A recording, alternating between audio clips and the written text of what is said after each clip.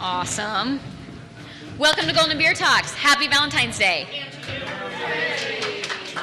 I think this is the first time Beer Talks has actually landed on an official holiday, so it's very exciting. If you didn't yet get a Valentine's Day cookie, you should get one. We ran out of beer, but not out of cookies. That's weird. Oh, and we still have some red ale, so we're not completely out of beer. Keep drinking, folks.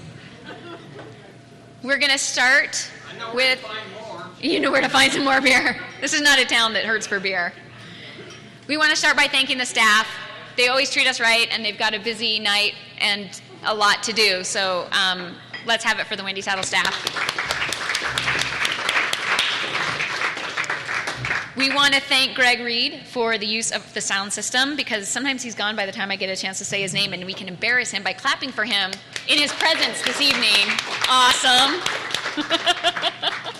We want to thank the Sertivants for being here, because we're drinking their beer tonight, and it's always fun to have a brewmaster in the house. So thank you guys for coming.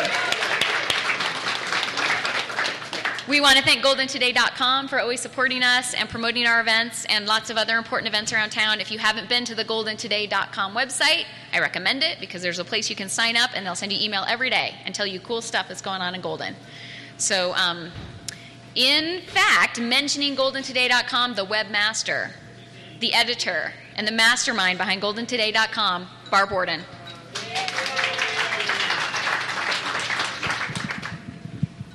Why, thank you, Whitney. I seem to be about 6 inches taller than you. I'm here to introduce our speaker tonight, who is Dr. John Spear. John is a 25-year resident of Golden and a professor of civil and environmental engineering at the Colorado School of Mines. Though buried in an engineering department and school, he is really an environmental microbiologist who specializes in life in extreme environments, having done a lot of work in places like Yellowstone National Park, the bottom of the Henderson Mine in Empire, Colorado, and Baja, California. John also thinks about research campus-wide at Mines as an associate vice president for research. He likes to ski and was probably skiing today. Nope. In Golden, he was one of the founders of the Golden Resource for Education, Arts, and Theater, which was the acronym GREAT, which now lives on in the Colorado Environmental Film Festival at the American Mountaineering Center in February, which will be the weekend after this one. And it also lives on in the form of movies and music in the park, which the city took over, but it was originally started by John and a few of his colleagues. I'm sure he would agree that his most important role in Golden is he's our next-door neighbor, Dr. John Spear.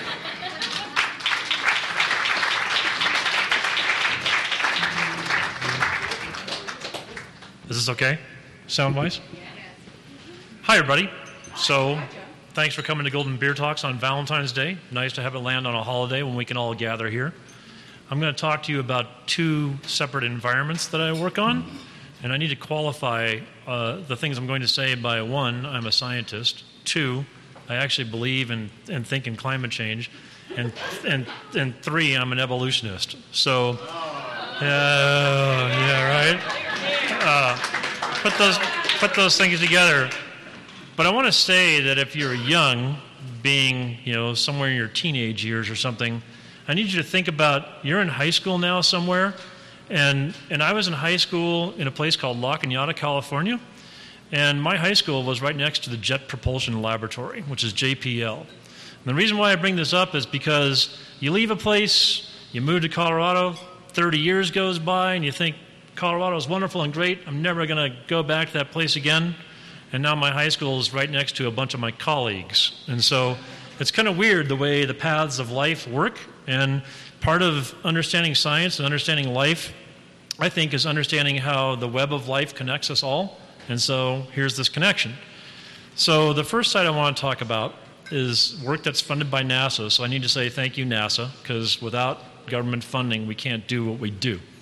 And that's an amazing thing. It might be NSF, it might be DOE, whomever it might be, but government funding does a lot for us. And so in this particular case, we are funded by a program called NASA Exobiology. And in this case, we take 6 plane rides that are commercial airlines, followed by a Turbo Beaver, which is a smaller plane, followed by a helicopter to get to this site. And this site is 82 degrees north, 82 degrees west. It's up on top of Ellesmere Island, Canada. It's 400 miles away from the North Pole. So in the summertime, you're surrounded by 24 hours of daylight. You get used to this phenomenon of when you should roll over in the middle of the night, because if you're on your right side and the sun's coming from the west and you're getting really hot, so you roll over to your left side. But then like 2 o'clock in the morning, the sun's over here, and then you have to roll back over again, right? And so we land in this site, and really the first thing I thought about when I went to the site was, wow, this place is amazing, because I was there in 2014, and I'm going back this summer in 2017. And there were 5 of us there for 2 weeks, and the first time I was there and I landed and we put our tents up and stuff, I thought, wow, there is not a sound out here. There is nothing out here. It's like the ultimate wilderness on top of the earth. And I kind of had this feeling that like I wasn't surrounded by trees like John Muir was in Yosemite, but you start to understand what the wild is really like, and the wild is there. And you have to be able to tell a story about what the wild is like. So, we walk around with a shotgun that shoots slugs because you're worried about polar bears. We never saw a polar bear, which is a good thing, right? But this site is surrounded by many glaciers, and the glaciers are all beautiful and amazing. They are anywhere from the minimum is probably 300-400 feet thick up to maybe 2,000 feet thick. There's a lot of ice up there. But the problem is that it's melting. And so I have a colleague from Canada named Steve Grasby, who I work with on this site. Steve was there in the summer of 2016, and our research site was actually disappearing because of melt. And the amount of ice that melted was about a cubic mile. A cubic mile is a lot of water, right? And so there's several things happening there, right? The ice is melting in the far north. There's no one there to watch it or see it. And when it does melt, does anybody care? But what's not good for me is our research site is disappearing. So this one particular spot on Earth is one place that's the best analog for Jupiter's moon, Europa. Jupiter's moon, Europa, is a big ice ball that floats around Jupiter. And on this ice ball, it's white with ice, but it has all these fissures and cracks that go all over it. It's kind of like if you took a tennis ball and wrapped red thread around it in different patterns, you would see red lines. And those red lines are iron and sulfur that are coming up from a subsurface ocean underneath the ice. And so this site in northern Canada is an analog for that site. And there are 2 analogs for that site. One of them is called Blood Falls, Antarctica, which is an iron site. And it's called Blood Falls because it looks like water falling blood, because there's so much oxidized iron in the waterfall down in Antarctica that it's called Blood Falls, and it's beautiful. And there's people that study the iron chemistry of that. For us, it's the sulfur. So our site is 100% brilliant yellow. Like brilliant yellow, like when the sun is shining, who has the yellowest thing on in here? That's pretty good. So it's yellow, kind of this greeny yellow, and it stinks. So all your clothes get permeated by sulfide, right? But it's an analog for the sulfur aspects of Europa. And so what we're trying to do with this site is understand, the first thing we do when we walk into a site is we say, who's there? And it's all microbes, and we don't understand what those microbes are. And the second thing is we say is, what are you doing? How did you get here? How are you doing it? And we just go who, what, when, where, why, how. You ask, so scientists will say like, oh, I do this, and I'm buried in this question, and you can talk to them, and they'll say, that scientist is weird because they're buried in this question, and who cares? But the main thing is like who, what, when, where, why, and how is pretty much how we do science. And we're trying to tell a story. And so I'll walk into a place, I'll say, who is there? What are you doing? How are you doing it? And the reason why we're studying this sulfur site is because we want to be able to put an analysis tool to better understand this site on something like a rover that would go to Europa to detect life. So we're looking for things like biosignatures. And the ultimate part of where we're getting at is how do you detect life? What does it mean to be alive? And so, we can recognize it when we see it, right? We know that if you look up life in like Webster's dictionary, the definition is the state of not being dead. So we kind of know what life is versus dead is. But how do you detect life? And this is a multi-million, if not billion-dollar question. So if we're going to send an instrument up to Europa, you want that instrument to be able to detect life. And so if we can send a box and a machine and a lander that goes to Europa, the idea is, can it see something that's alive and tell you that it is? And that's something by analyzing biosignatures. And so we think from this site in northern Canada, it's not so much as there a cell present, and we're talking about microbes. We're not talking about trees or bunnies or moose, right? It's cells, microbial cells. Are there cells present? And you can say yes or no, but you can actually look at the species of sulfur that's there. So elements have species. They have different forms. There is graphite for carbon, and there's diamond for carbon. Those are both pure forms of carbon, and those are called allotropes. Allotropes of carbon. There are 4 or 5 allotropes of carbon. There are 34 different allotropes of sulfur. And so we think that maybe the microbes at this site metabolize sulfur that's coming from the deep subsurface beneath this glacier into a form that only they make. And so then you think maybe the sulfur is the biosignature. And no one had ever thought about that before we looked at this work. And this particular allotrope is called S8, sulfur 8, and it's in the shape of a king's crown. So it goes down and up and down and up, and you could wear it on your head. If you could wear a molecular head piece that's a crown, right? It'd be very small up on top of your head. So we think that the allotropes of sulfur are in themselves a biosignature. And that's what's cool about this site. But what's hard about that site is if we are losing that site, we're losing the analog for how we're going to study Europa. And that's a huge loss. And I would prefer not to have that loss. So that's something that we're worried about. And I'm curious about when I go back up this summer to see what it all looks like. Is the ice going to be further receded or not? And a few weeks ago, I don't know if you paid attention, there's a new subway line on the Upper East Side of Manhattan that opened. They spent about $4 billion making this subway line. And my first thought was, wow, I wonder how long that's going to last before it's underwater.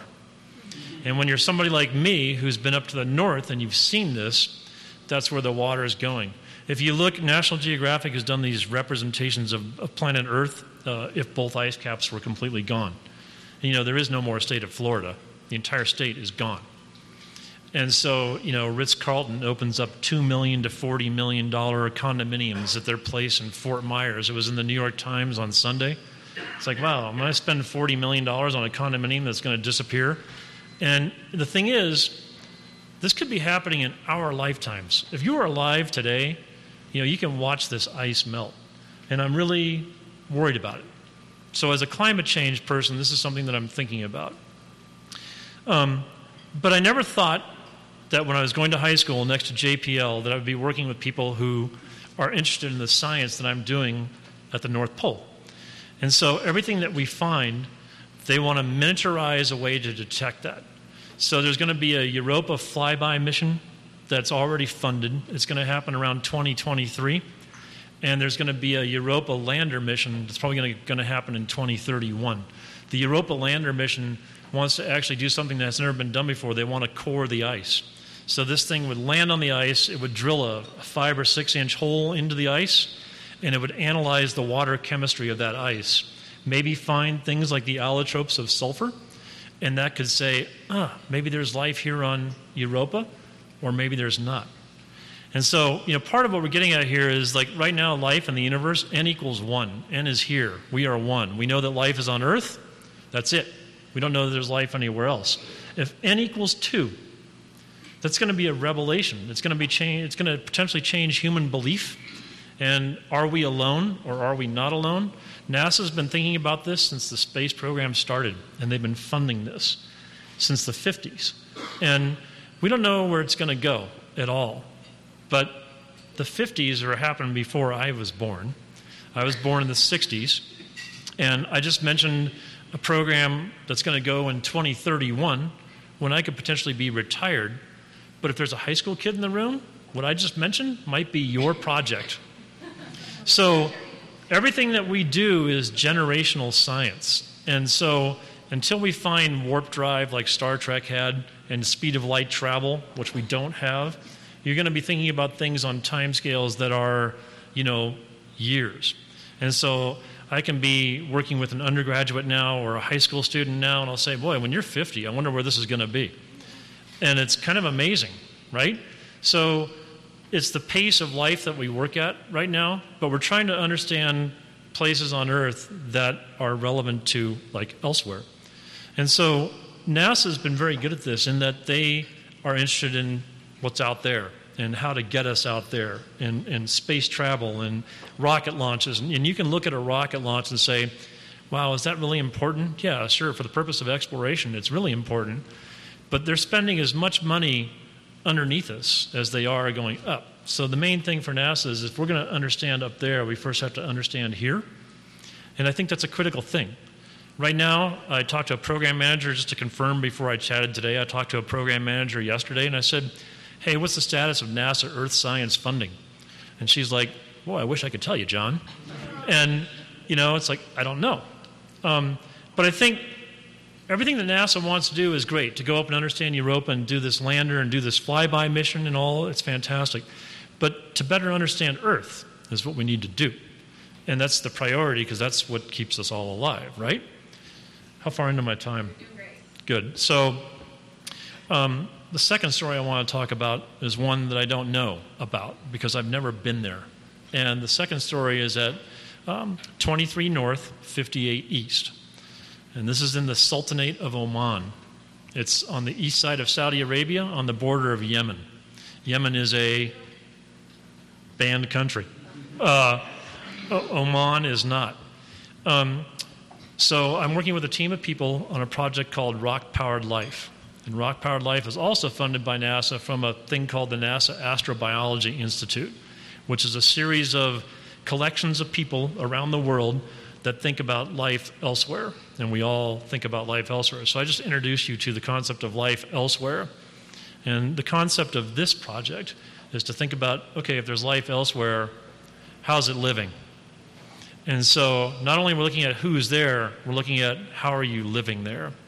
And so in this project in Oman, which I'm leaving there to go there on Friday, and I'll be there for 2 full weeks, and then I come back. It's really hard to do this in the middle of the semester when you're teaching class on Monday, Wednesday, and Friday, but I've got classes covered.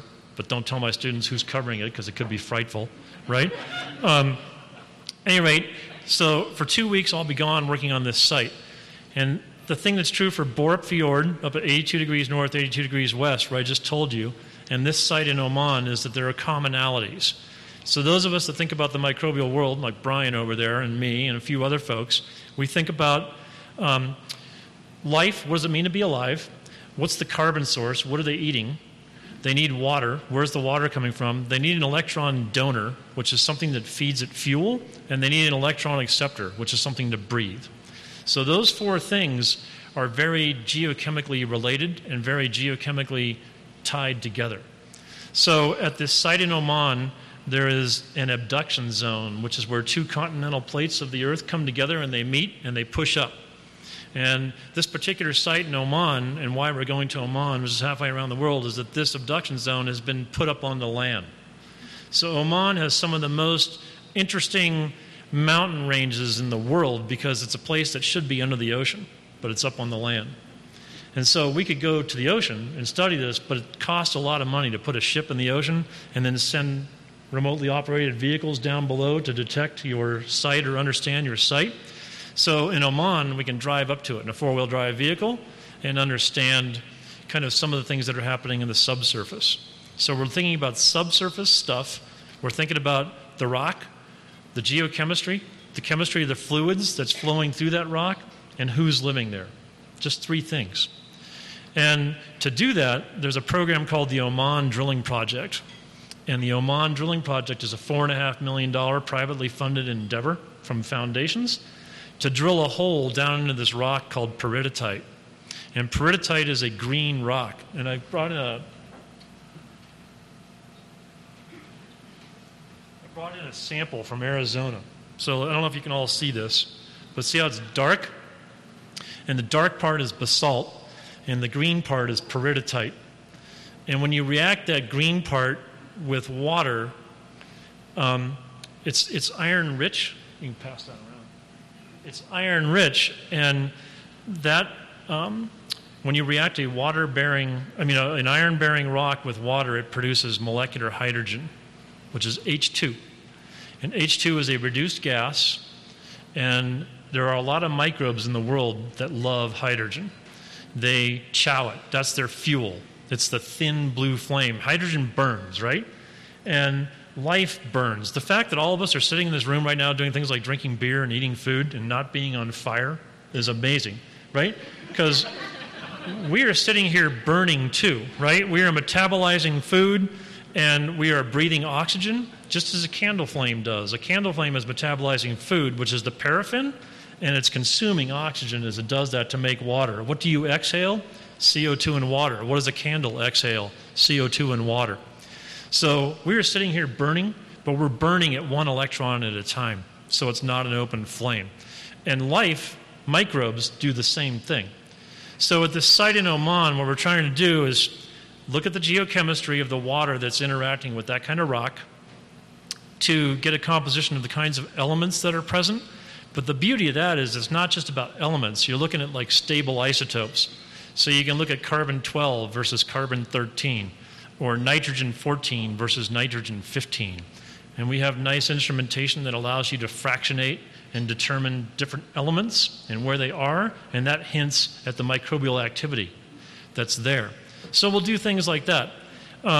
So they're going to drill this hole, this $4.5 million hole in the ground, which is a lot of money, right? Down in Oman, they're going to pull core up, and we're going to look at that core for who's living there now, what's the geochemistry that drives it, and are things making a living there, and if so, how are they making a living there? And all this, that site in Oman pertains to Mars, because Mars has a lot of iron-bearing rock that has, ice caps. Some of it's CO2, some of it's water. It probably has subsurface fluids, which is water. And so if you have water and iron-bearing rock, there is already known carbon on Mars. The only thing you don't know a whole lot about is the electron acceptor. What are the microbes there breathing? And so that's what we want to kind of help with this rock is what are they breathing and what are they doing down there? So we did this in the Henderson mine, which Barb mentioned when she was introduced me. And so the Henderson mine is right up here in Empire. And we had an opportunity where we could drill a hole. Henderson mine, do you all know what I'm talking about, right? When you go up to Winter Park, and right, it's over there to the left. Henderson mine, you go into that hole at 9,000 or 9,800 feet, whatever the elevation is there. You go down an elevator shaft that goes down 3,000 feet. When you go down 3,000, and the elevator shaft is big. It holds 2 semi-trailers at the same time. Correct. You know it, right? I worked there for 11 years as a geologist. It's amazing. So that place, so there's 300 miles of passage down there, right? What we do for metal is right, incredible. So the Henderson mine, we had this opportunity to drill a hole down to sea level from the bottom of Henderson mine. And so we drilled a hole down to sea level, and we had this core come up. And in that core, we said, can we get DNA out of that core? And you think, no, that's impossible, right? You can't get DNA out of something like that. But if you work at it and buffer your stuff right, and you can make sure it's sterile and clean and not contaminated, you can do it. And then you sequence that DNA, and you're asking who is there. And so at the Henderson mine site, we found 2 candidate phyla bacteria that no one had ever seen before. And that's the equivalent of like walking out your door and seeing plants, right? It's very wow, that's amazing. So we want to do that in Oman. We want to see, are there novel kinds of life living in the subsurface? But now we have better sequencing tools. And so I think computers changed the world. I think we would all agree to that. Just the way we compute everything and the way things work and the phone in your pocket and everything else. The next thing that's coming is DNA sequencing. And so we're able to sequence a lot of information for cheap. And the smallest DNA sequencer in the world right now plugs into your iPhone. So you could take a piece of avocado from a grocery store, stick it in the DNA sequencer and say, yeah, it's an avocado. Okay, well, it's like, duh, I knew that, right? But if you have a strep throat and you can't swallow, you could swab your throat, DNA sequence it, and understand that you have a strep throat. But not only that, the specific strain of the strep that you have, and then you could tailor an antibiotic to hit it, right? And so that's what's going to change. And then we're worried about antibiotic resistance, which is one thing that we do in the world is look for organisms that are out there in the world and doing it and how they fight each other. Could you find a novel antibiotic? What's better than that, in my opinion, are the viruses. So the viruses are smaller than bacteria, and they're out there in the world. They kind of overlie everything that we do. It's thought that every microbe in the world probably has 10 specific viruses just for it. So there are probably 10 times more viruses than there are other things in the planet. And the Georgians, as in the Republic of Georgia, which was a Soviet-occupied country for a number of years, the Georgians were on to viral therapy before World War II. And they didn't have antibiotics, but they were they would grow a virus in the lab and they would eye drop it right into their throat. And boom, you're healed, right, of things like a strep throat. So viral therapy has a lot of promise, and people think it's new. It's not. It's old. It's 80, 90 years old. But the problem that happened, the Georgians were very far advanced in that, and then World War II happened, and they got bombed the shit up. Bombed the, right? And so they lost a lot of knowledge. But that knowledge has power today, and I think that you need to pay attention to a few things in the world. Clearly, climate change is one of them, in my mind. But pay attention to things like antibiotic resistance. It's a huge worry because if we don't have these lines of defense, what are you going to do? But pay attention to what can happen with viral research and pay attention to what can happen with DNA sequencing. Now, hopefully, we're not going to get to the point where we're so dumbing down ourselves in our heads, like I forgot what an avocado looks like, but I can put it into this thing on my phone, and it's like, oh, that's an avocado, right? And so you want to be able to get to a point where we have the knowledge of humanity, and we know how to read maps, and we know how to do things, and we want to push science forward, but we want to use the tools and technology correctly. And I think that's kind of where we want to be. So these two stories, one is all about Mars. And is it going to get us somewhere? I don't know. Maybe I'll come back next year and I can talk about Oman after I've been there and seen it. Right now it's all in my head. And this trip is going to take 9 people. It's going to cost us, maybe $50,000, $75,000 to do this trip. We're camping. And we're going to gather samples, and we're going to bring those samples back to the lab, and we're going to analyze them geochemically, geologically, and biologically and see what we get. And hopefully all that stuff can inform the next Mars trips. The next Mars mission is called Mars 2020. It's going to be a hyped-up version of the Curiosity rover, which is about the size of an SUV, built at JPL in Pasadena, California, which is a $2 billion machine. So we'll see if we can inform the next Mars mission.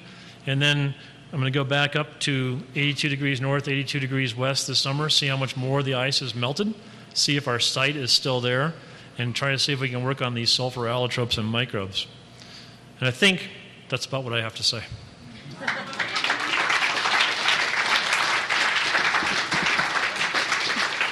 Before we break, I think we should get our beer ambassador up here because we didn't get to hear from him yet tonight. Ambassador, would you please grace us with some of your knowledge about our beer of the evening? And if you have some microbe stuff to throw in, we'll take it. I had notes. Yeah? And you drank them?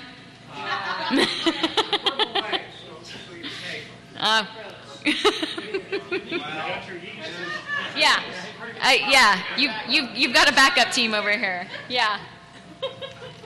Are you liking the beer? The beer is great. This from GCP. Golden City Brewery, Janine and Charlie Sturdivant are here tonight. They were here last month, so we kind of have a program going here. And thank you very much for supporting Golden Beer Talks. I guess I should have bought more beer. But every once in a while we have too much beer left over, and it winds up with me, and I'm reimbursing Deanne for the beer, but then I've got like 6 growlers of beer. Like, how am I going to drink all of this? We get it done. We somehow or other get it done. So tonight was Golden City Brewery with their Evolution IPA. And we've talked about this before, but you may not all remember. But Evolution IPA, it's always evolving. So This one's a little bit different than the last. I think the last time we had it was 2 years ago, was Evolution IPA. And this is a little more maltier and otherwise very similar, but a bit maltier and a very nice IPA. And so, and then the red ale is, of course, a very nice red ale, which was very appropriate for Valentine's Day. So I just figured we had to have a red ale for Valentine's Day.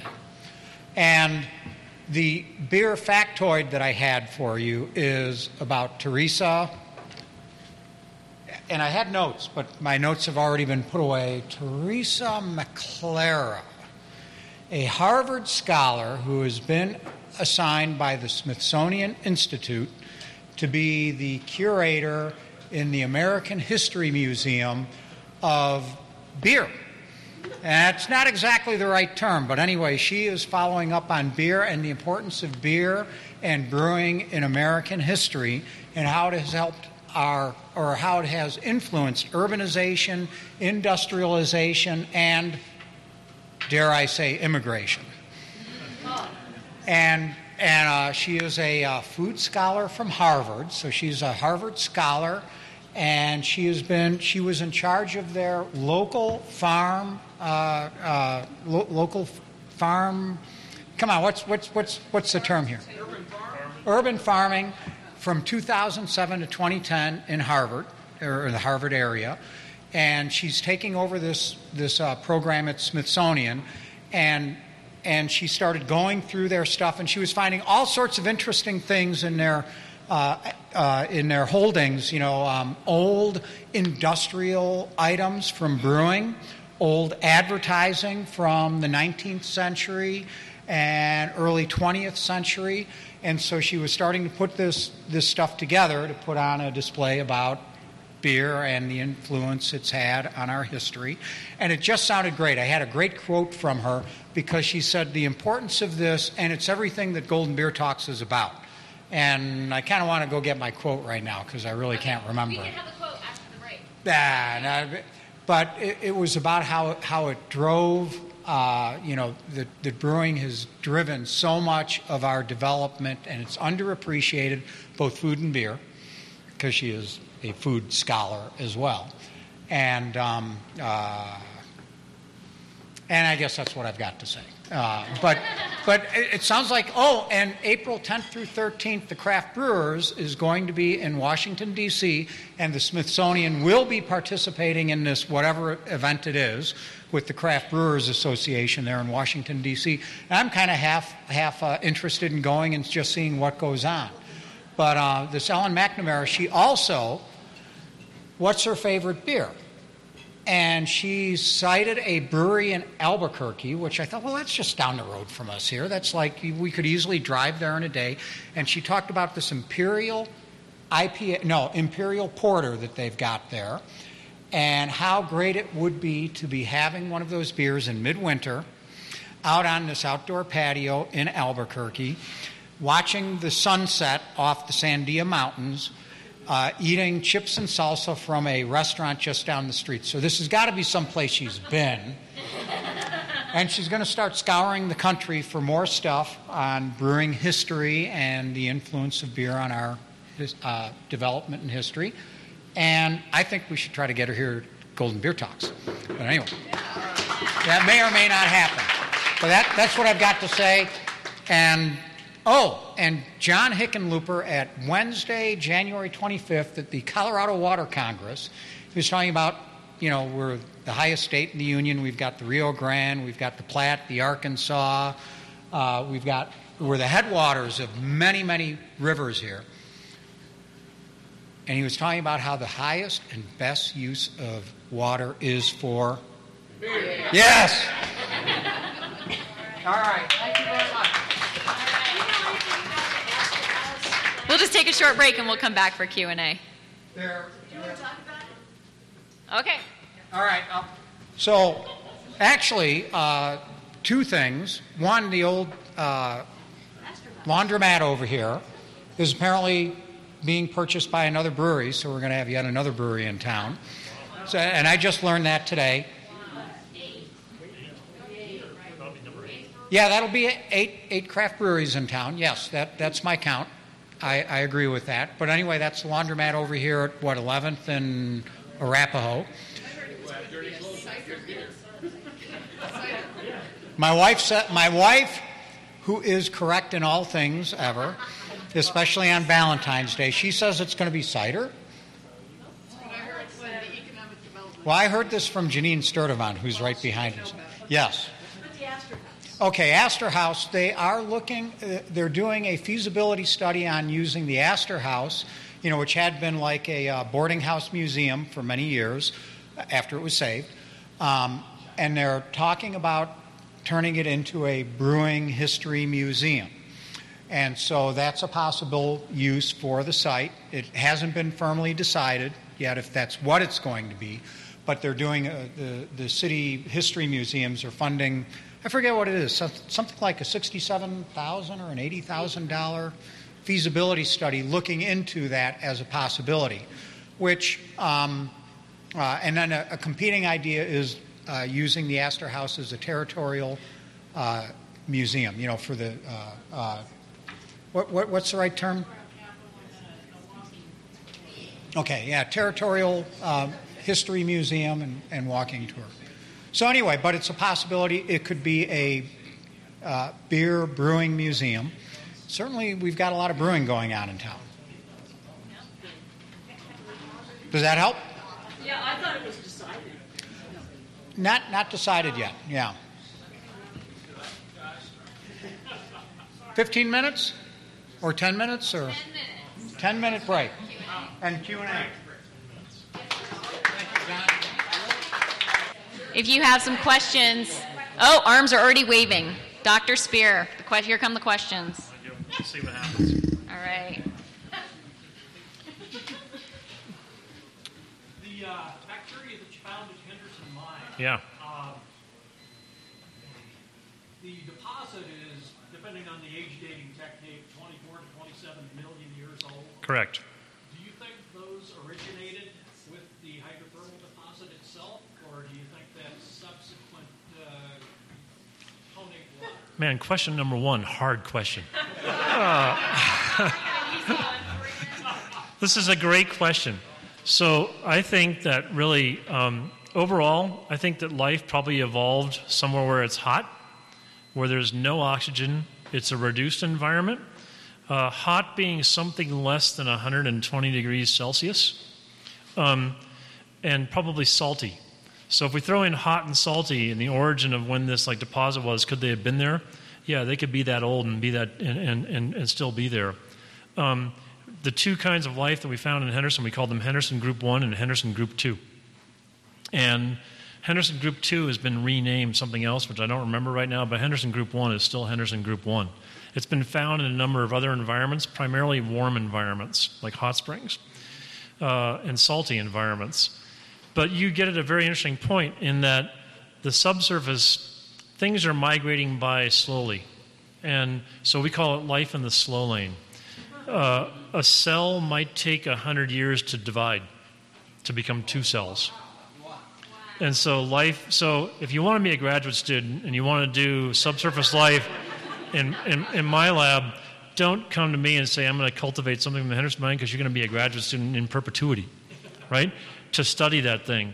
So life in the slow lane, probably hot, probably salty, could have evolved there and is still there. Does that answer your question? I was just hoping for something a little more definitive. Yeah, so I think, so, okay, so the answer is maybe, and then the thing is, if we could invent the tricorder that Star Trek used, that would be the killer thing. It's like you could point at your Henderson rock and say, look at that, you've been here for... The temperature of deposition for the hydrothermal system was 650. it was way higher, right?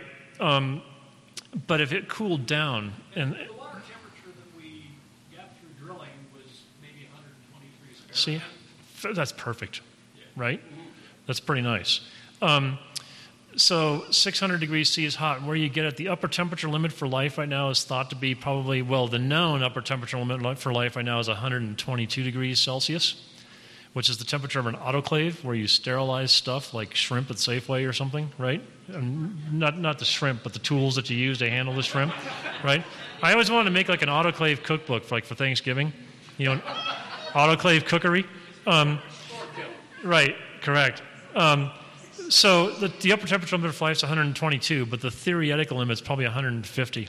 And at 150, enzymes break down, like proteins unfold, and you cook your egg whites and they become white, right? Correct, life as we know it today. And that's another problem with all this too. Like if we go to Mars or go to Europa, what are we looking for? Does it have DNA? Is it carbon-based life or is it silica-based life? And that's where the cool thing about the Borup Fjord work in northern Canada is that you're looking at allotropes of sulfur. So you're looking at an element that could be the sign of life, not the life itself. And that might be a good thing for something like Europa or the subsurface of Mars. Yeah. Jim? That rock you showed, green, is there copper there too? There is copper. So peridotite has a lot of copper and a lot of iron, and the copper is what's making it green. Yep. And olivine. Correct. Correct. Well said. And it's like I know enough geology to be dangerous because I'm a microbiology dude, but, exactly.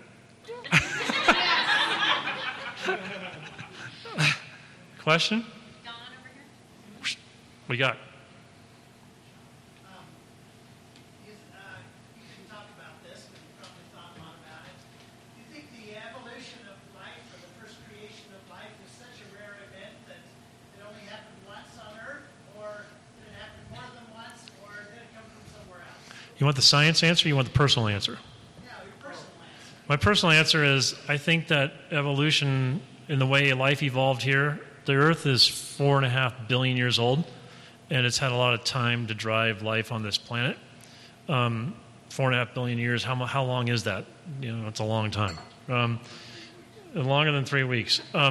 So clearly life evolved here, but really it could have started like on Mars and then come here by a process called panspermia, where you have a body like Mars that gets bombarded by its own asteroids and rocks, and that blasts stuff into space, and that stuff gets transported to here and then seeds here. And that's the panspermia philosophy. So, but ultimately, my own personal belief is I think that we're going to find life elsewhere.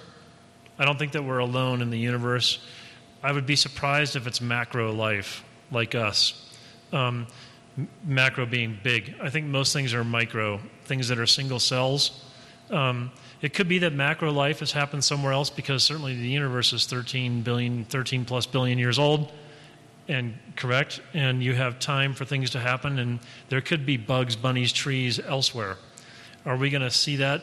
Not in our near universe. I don't think. But I think that I think in my lifetime we're going to find out that n equals 2. And if that happens, it's going to be, like I said, an amazing thing. Now you could say right now, is there life on the moon or life on Mars? Sure, we put it there. Right? Because, you had astronauts on Mars, not everything they did was sterile, right? We've had landers go to Mars, and they've landed on a planet. Those instruments are designed to be as clean as possible, but are they 100% sterile? No. There were things, there's an organism called a tardigrade, which is a small little eukaryotic animal. They're called water bears. Google water bears and watch what comes up. They're the funkiest looking little things. They look like a crushed pillow. And so tardigrades are pretty amazing, but there were tardigrades that went to the moon and back on the Apollo missions, and they did just fine flying through space on their own on the outside of the craft. They weren't inside, they were outside. And so they did the outside ride, like hanging on to the back of the pickup truck sort of thing, and they did fine. So you wonder about what things can tolerate and take. They survived re-entry? They did. So it's hot. It depends on where they are. Like, were they below something, right? And where they were, yeah, correct. They obviously weren't frying. They weren't turning into charcoal, but I'm sure some of them did, right? Yeah. I got a really easy question. So all of us along here are familiar with the vision of like a hogback, the Flatiron. Yep. What do you expect to see when you get to Oman? Because that's what I was picturing. So, correct. So, from pictures, what I know and what I see is it's not like a hogback or a flatiron. It's like an entire mountain range is the Flatiron. You can kind of see where the whole thing went like this. You can kind of visualize that. And then it's got this funky colored rock right, that's around there. So that's what I envision. But it's kind of a bigger system because the continental crust kind of was coming together, so it's forced the whole thing up into Oman. How did you choose like your sweet spot? Oh, great question. So you do preliminary drilling, and you rely on geologists who can like look at what's on the rock outcrops in various places, and you can kind of start getting triangulation to beeline where you think it might be cool. And then this Oman drilling project's been working now since the last week of November, and they've drilled 400-meter-foot holes, and they know what the core looks like coming out of those holes, and so then they're just zeroing in onto the spot where they want to go as deep as they can. And it costs a lot of money to do this, so you want to, measure 3 times and drill once. Correct, right? The viral therapy is fascinating to me. Yeah.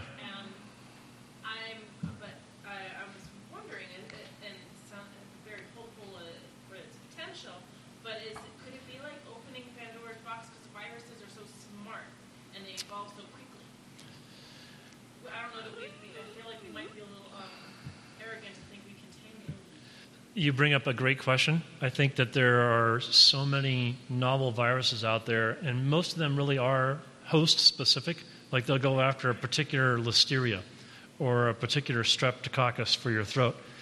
So, yeah, you could go where you could worry about that because they can mutate and change quickly. I don't know the true answer to that question.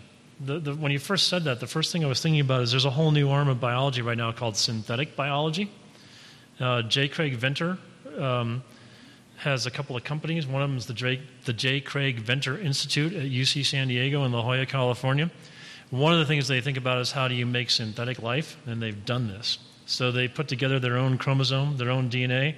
They pluck out the contents of an existing microbial cell, they stick in a man-made chromosome, and they make synthetic life. And we give her a name, and the name is Cynthia. And Cynthia exists. Now, they actually put, how do you know that that's not going to be a problem? Because they put J. Craig Venter in a protein sequence on the DNA. They spelled it out as J. Craig Venter because, you got to have an attitude. And right? So I worry about that. But ExxonMobil gave JCVI $500 million. And why'd they give them $500 million? Because they want to use synthetic cells to make biofuels to replace oil. And there's a lot of money and energy. So you could think about if I could make a better oil or a lipid or a hydrogen, I could do more with that. So synthetic biology is yet another thing to pay attention to besides DNA sequencing and viruses. Synthetic biology, there's a whole system out there right now. It's going to be the Nobel Prize, I would guess, this year. I'm thinking for CRISPR-Cas. CRISPR-Cas9 is a way to genetically cut out bases in a DNA strand so you can eliminate disease and put in a healthy gene. And it's a whole team of people that produce CRISPR-Cas. Pretty much, I'm pretty sure it's going to be Nobel Prize this year. Probably should have been last year. So that's coming. But that's going to allow gene editing to, if I have, you could make it as simple as if I have a disease that's genetic, I could clip that disease chromosome, that gene out of my chromosome, and have a healthy child. I could not like my blue eyes, and I could have my progeny have brown eyes. Is it going to go that far? I don't know, but there's a scientific body of humans that today came out and said, if you do CRISPR-Cas, it's not unreasonable to think about genetic engineering of humans. That was in the news today. And they're going to do that by CRISPR-Cas. So that's something to pay attention to. It's happening in our lifetime. Yeah, it's an anagram. Clustered repeat of... I'm hitting on Brian just because I know you, but do you remember it? I don't either. It's clustered repeat of blum, blum, blum, blum, something sequence. Polytomy is the last word for P. Polytomic repeats, but no, I'm going off memory. Sorry about that. And I think I just swore too, so sorry about that. Another question? So, you're going to Oman. Right. Is that, you said that was, I don't hear very well. So, did you say that's a subduction zone? Abduction. Abduction. So it's where the plates came together and then pushed up onto shore. So it's not volcanically active? It's not volcanically active now. No, it's dry and old. Seismically? Seismically, yeah, if there was some, like, if India started to move into the Himalayas again, move into Asia, you'd probably have a little bit of effect on Oman. But not volcanically active. This is a cold zone for me. Yep. And so it's all very high, and so you're drilling down. High, not compared to Colorado high, but high compared to sea level. Yeah, and then we drill down there. Yeah. So it's not oceanic basalts that are... They are oceanic basalts mixed in with the olivine and the peridotite. Okay. Correct. Right? Yep. So you mentioned that there were foundations who are funding the big bore you're going to do in Oman. I was wondering what kind of foundations, what's their motivation, what are they interested in? They're interested in funding basic science. One of them is the Simons Foundation. What's another one? I'm totally blanking right now. They're an NPR supporter. The Robert Wood Johnson Foundation is another one. There are some banks that throw money at what they consider like let's progress science, right? National Science Foundation kicked in a little bit through a program called the Deep Carbon Observatory, the DCO. So there is some U.S. money, government money in this project. Yeah. Yep. Good thing, right? Is there any oil there? If they drill down, looking for oil, so you get the fluid out, maybe know something about the rock? So that's a great question. I don't think there's a lot of oil in Oman, but they are a wealthy sultanate, so they're making money somehow, right? And they're a very independent Arab country. They've had one ruler for 40 years who is strict, I am the guy. So as an autocracy, judicial stuff, all matters go through this one guy and his government. And they've been a pretty stable country, but it's got to be fed by some energy resource, I would guess. I don't know. Sorry about that. Yeah, no, good question. Yeah. Out of the hole, we expect to find water and rock. Probably not much oil, at least in where we're drilling. What about minerals? What's that? Minerals. Minerals, could be minerals that, copper, certainly. Could be going for that. Peridotite, yep. Well, first of all, it is clustered, regularly interspaced, short palindromic repeats. You took the words right out of my mouth. That's CRISPR. I have a question back to your sulfur and your S8, this crown shape. Correct. The business that JPL's got ahead of them of coming up with that detection system that's miniaturized. So I know it's not your main area, but what's the gist of how one finds that form as a biomarker and distinguishes it from the other 30-some allotropes, I think was the term, of sulfur? Great question. So you can do this with two instruments. You can do it with X-ray photoelectron spectroscopy, which is XPS, and you can do it with EDS, electron dispersive spectroscopy. But the idea is you have to marry those two tools together. And when you do this in a lab, you're talking about those two machines would fill that table. They'd be that big. You would mash this crust stuff down from borup onto a little silver disc or aluminum disc, and you'd insert it and then bombard it with X-rays to get this analysis.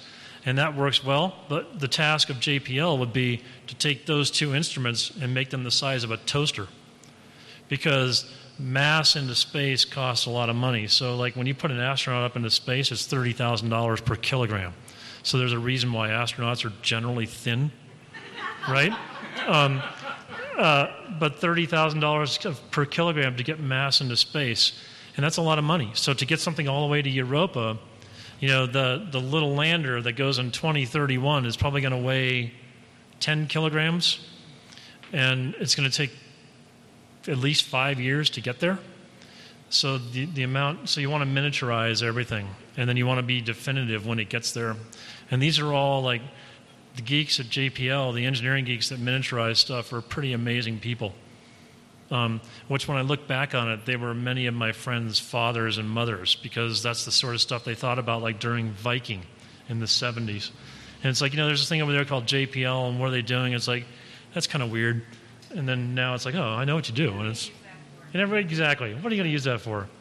So how close is this, you said the size of a cell phone or something, the sequence? The DNA sequencer? Yeah. Like if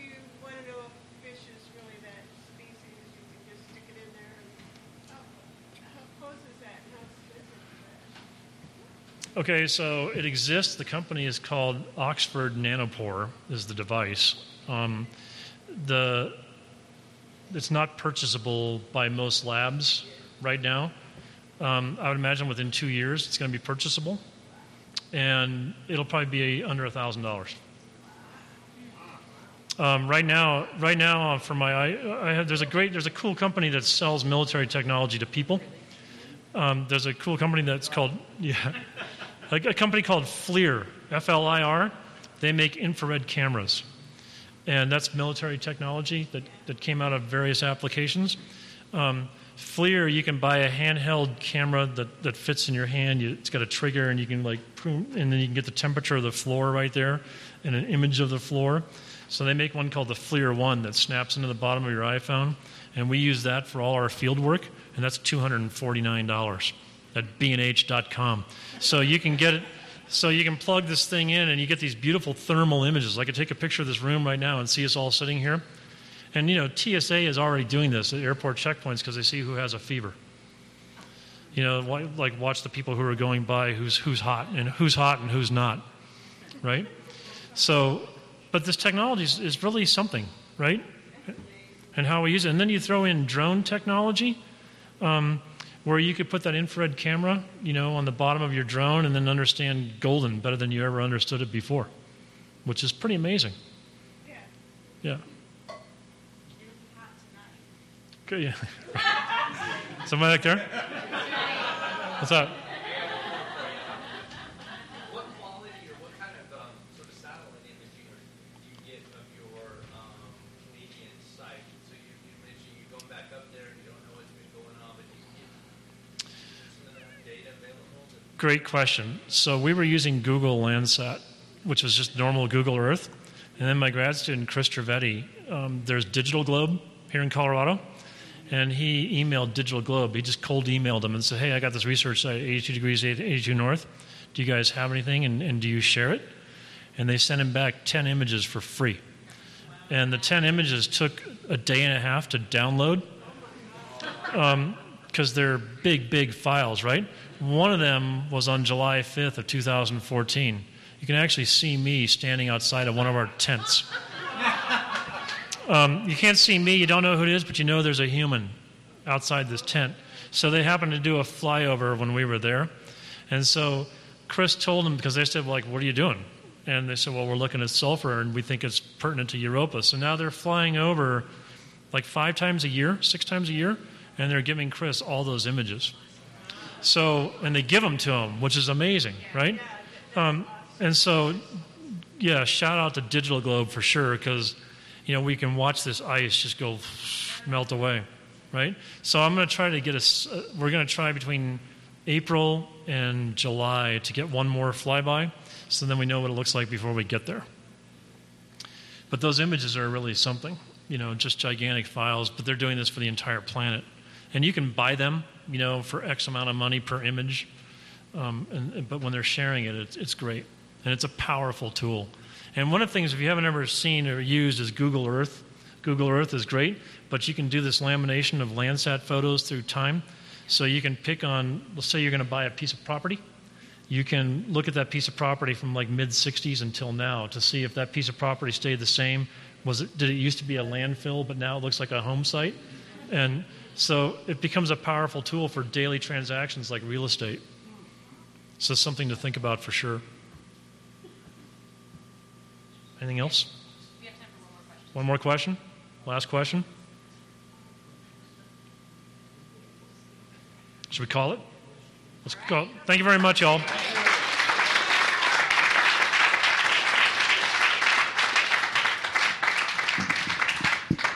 Thank you again for coming, and happy Valentine's Day. Next month, we have the regional bureau chief from the Associated Press here to talk about alternative facts.